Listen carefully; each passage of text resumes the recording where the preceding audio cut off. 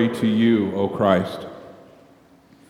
Our gospel this morning is from St. Luke, chapter 15, verses 1 through 3 and 11 through 32.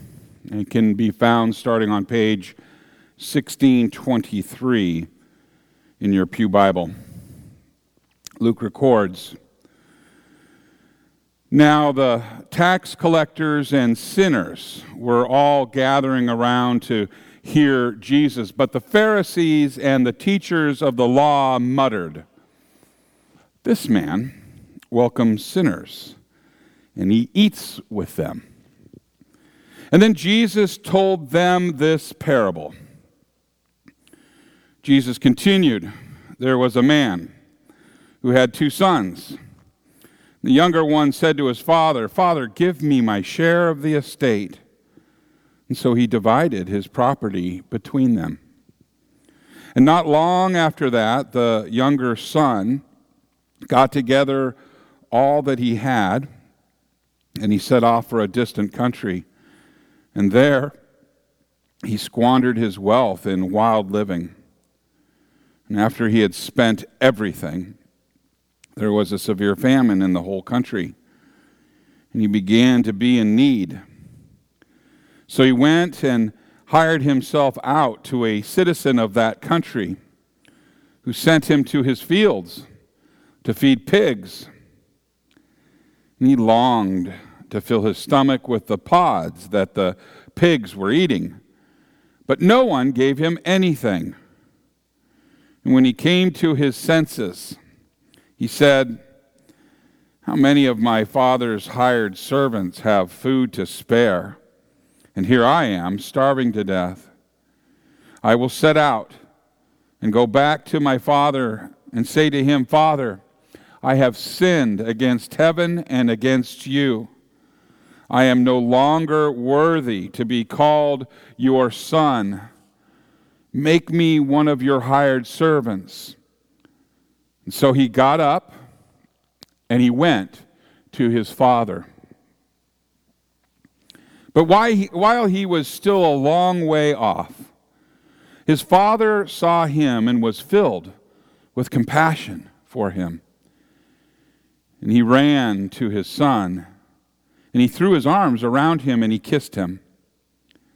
And the son said to him, 'Father, I have sinned against heaven and against you, and I am no longer worthy to be called your son.' But the father said to his servants, 'Quick, bring the best robe and put it on him, and put a ring on his finger and sandals on his feet. And bring the fattened calf and kill it. Let's have a feast and celebrate, for this son of mine was dead and is alive again. And he was lost and is found.' And so they began to celebrate. Meanwhile, the older son was in the field. And when he came near the house, he heard music and dancing. And so he called one of the servants, and he asked him what was going on. 'Well, your brother has come,' he replied, 'and your father has killed the fattened calf because he has him back, safe and sound.' And the older brother became angry, and he refused to go in. So his father, he went out, and he pleaded with him. But he answered his father, 'Look, all of these years I've been slaving for you and never disobeyed your orders. Yet you never gave me even a young goat so that I could celebrate with my friends. But when this son of yours, who has squandered your property on prostitutes, when he comes home, you kill the fattened calf for him.' 'My son,' the father said, 'you are always with me, and everything I have is yours. But we had to celebrate and be glad, because this brother of yours was dead and is alive again. He was lost, but now he is found. This is the gospel of the Lord. Praise to you, O Christ. You may be seated.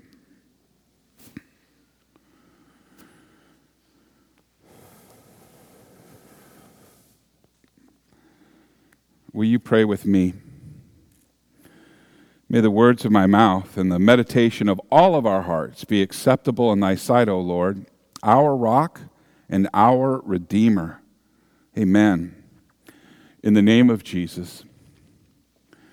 Prodigal.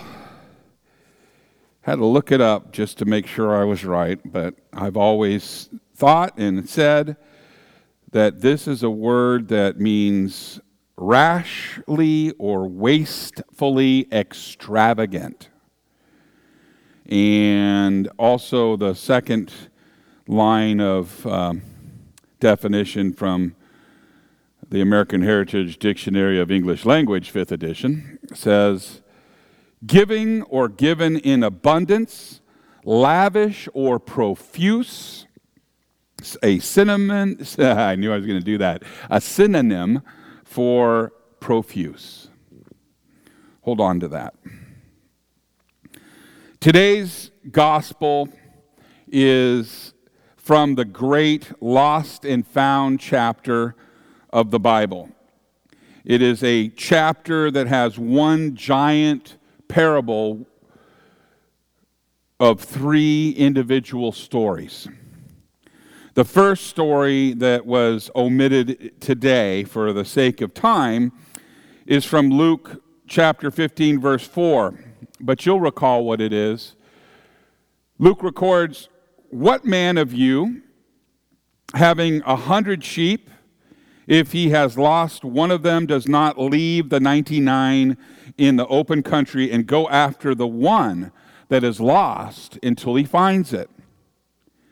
And then there is the story of the lost coin in Luke 15, verse 8. And it reads, or what woman having 10 silver coins, if she loses just one coin, does not light a lamp and sweep the house and seek diligently until she finds it? And then finally, we have the story in today's gospel that there was a man who had 2 sons, and the younger of them said to his father, Father, give me the share of the property that is coming to me. And he divided his property between them.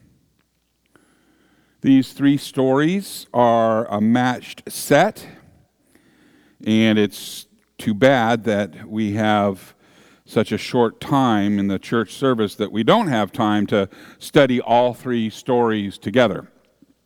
Maybe that's a relief to some of you.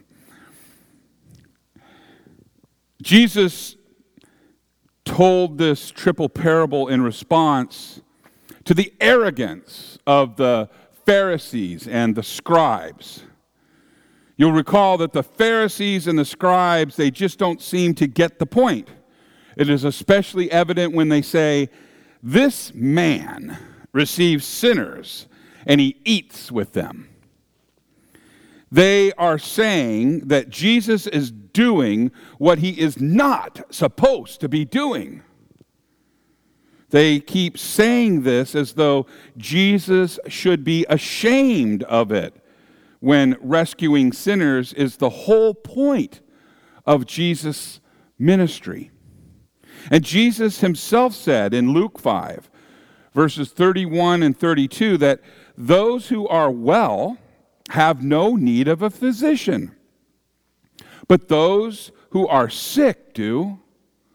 And I have not come to call the righteous, but the sinners to repentance.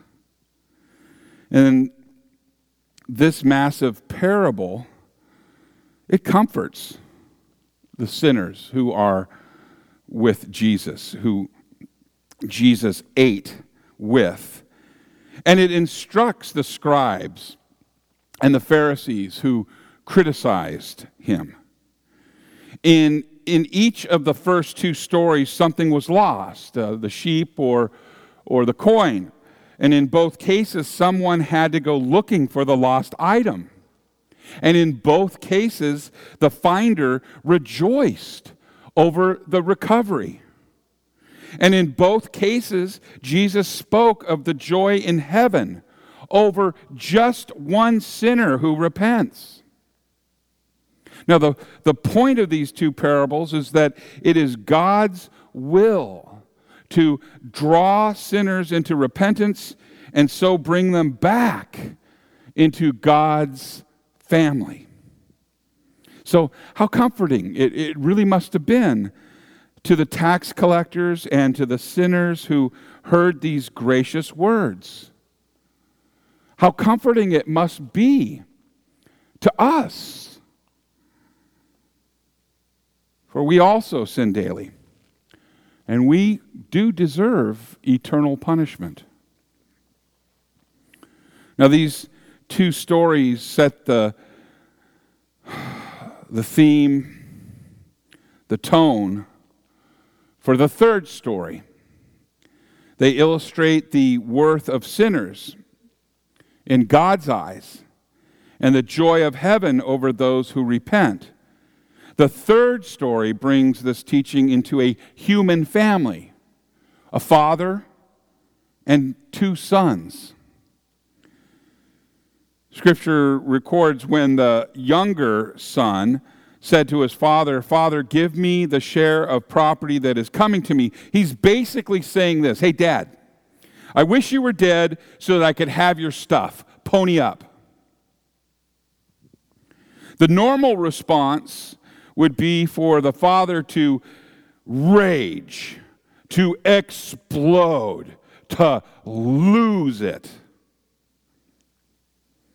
and then throw the son out of the house and disown him. The father should declare that his son is dead to him. He is to be treated as a stranger.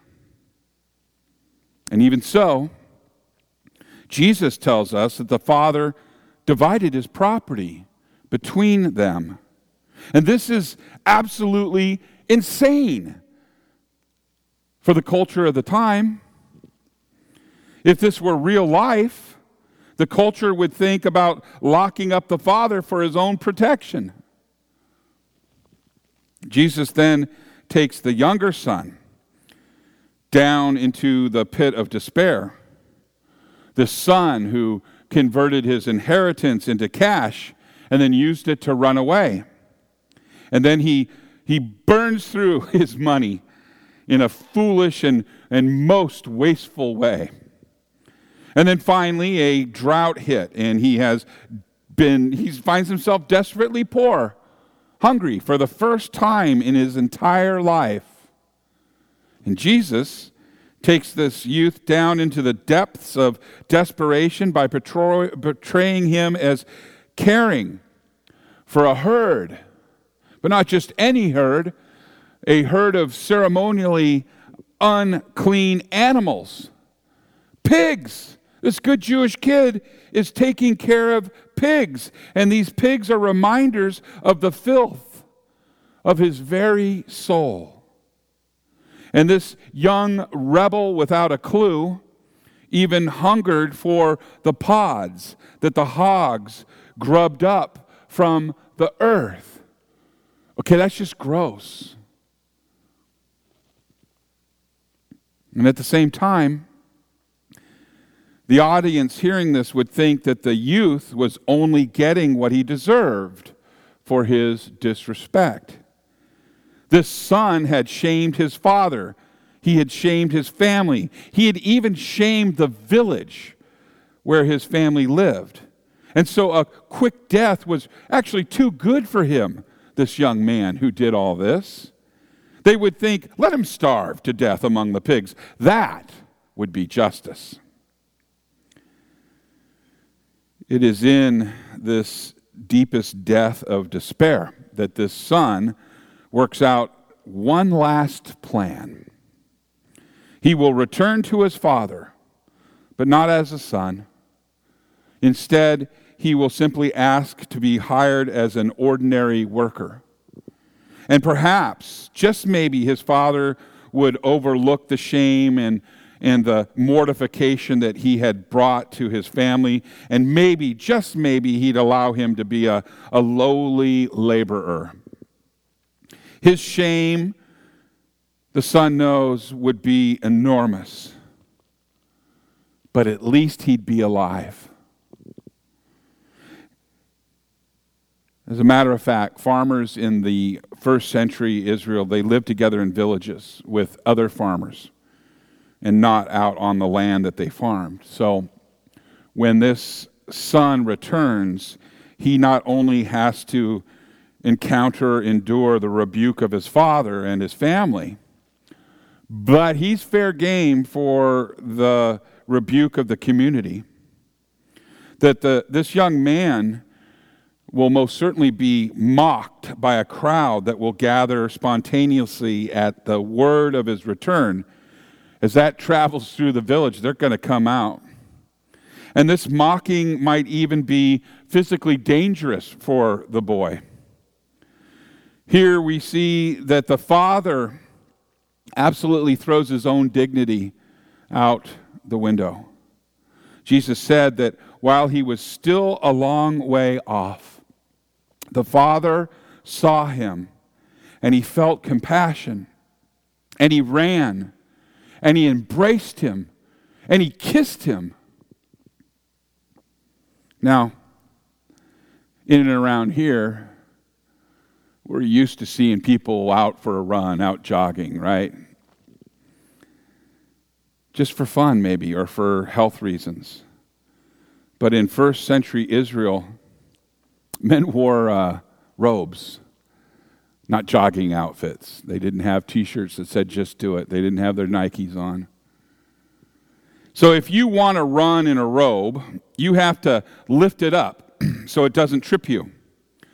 So picture in your mind, old guy with his robes hiked up just a bit. His skinny little legs are sticking out and they're flailing away. And his sandals are flipping and flopping all over the ground. And his hair is just fluttering all over. His beard is just flying all over the place. It's just embarrassing for a man of stature to look like that. And the people who saw the father would be thinking something like, "Oh my goodness, look at that old goat. His robes are flapping in the breeze. His family really needs to find a way to keep him inside, away from public." And maybe his friends would look the other way and pretend that they didn't see him. And his servants, who are obligated to follow, they are following, and maybe they're wondering, why is this guy, why can't he act his age? And as the son approached the village, he prepared for the gauntlet of ridicule and hatred that he must endure as he makes his way through the village. And the villagers, they might even decide to shame him with spit and stones on his way to his father's house. And then what did he see? What did this boy see? He sees his father running the gauntlet of shame in reverse, taking the shame and the embarrassment of the village onto himself. He further demeaned himself by embracing and kissing this rebellious son. And then the father said to his servants, "Bring quickly the best robe and put it on him, and put a ring on his hand and shoes on his feet, and bring the fattened calf and kill it. And let us eat and celebrate, for this son was dead and is alive again. He was lost, but now is found." Now, this is just more than just a father who was concerned about the well-being of his son. By instructing the servants to dress his son, he is reinstating the son as master over the servants. The father's every activity works to honor this wayward son. And now, instead of walking through the village in shame, the son walks in honor at the side of his father. And it's saying, let the party begin. And it does. So here we have an illustration of our relationship with Jesus Christ, our relationship with Jesus Christ. Our sin showed utter disrespect for God. We shamed and embarrassed him. We deserved eternal separation from him. And even so, he was willing to undergo a whole lot more shame than running with his robe and flapping in the breeze, his sandals, his beard, and everything else. He endured the spitting. He endured the beating. And he endured the flogging.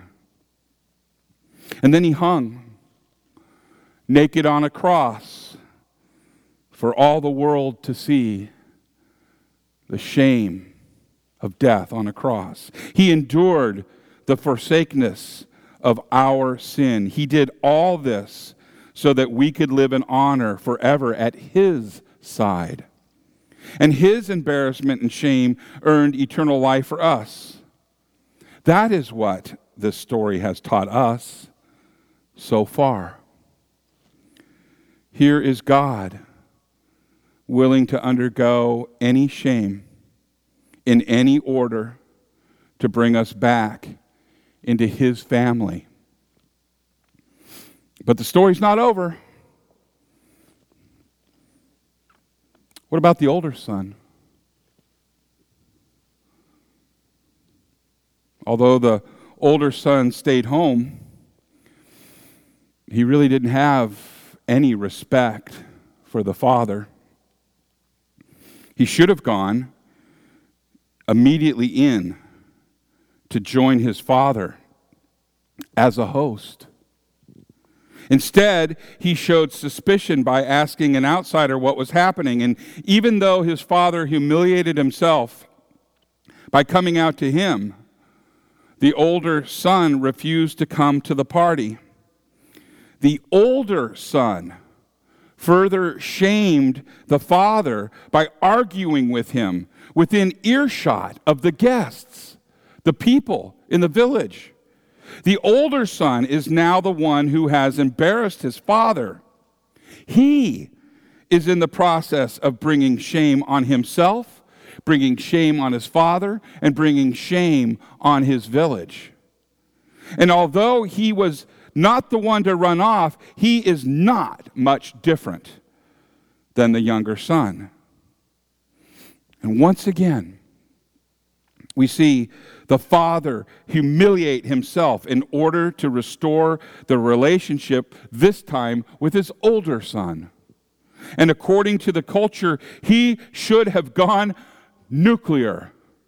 He should have raged. But instead, he begs him. He begs that son to join the party, to welcome back his younger brother. And a father should not ever have to beg his son. The son should be willing to serve the father, but instead, the father is ready to serve this insolent older son. And Jesus didn't say what the older brother did. You see, the fact that Jesus illustrated in this story, these facts, they're still going on today. The older brother, in the time of this story, was told he was representing the Pharisees and anyone who resents it when the Holy Spirit brings sinners into the family of God. And some of these Pharisees will reconsider, and some of them will rejoice that Jesus receives sinners and he eats with them after having muttered, "Look at that."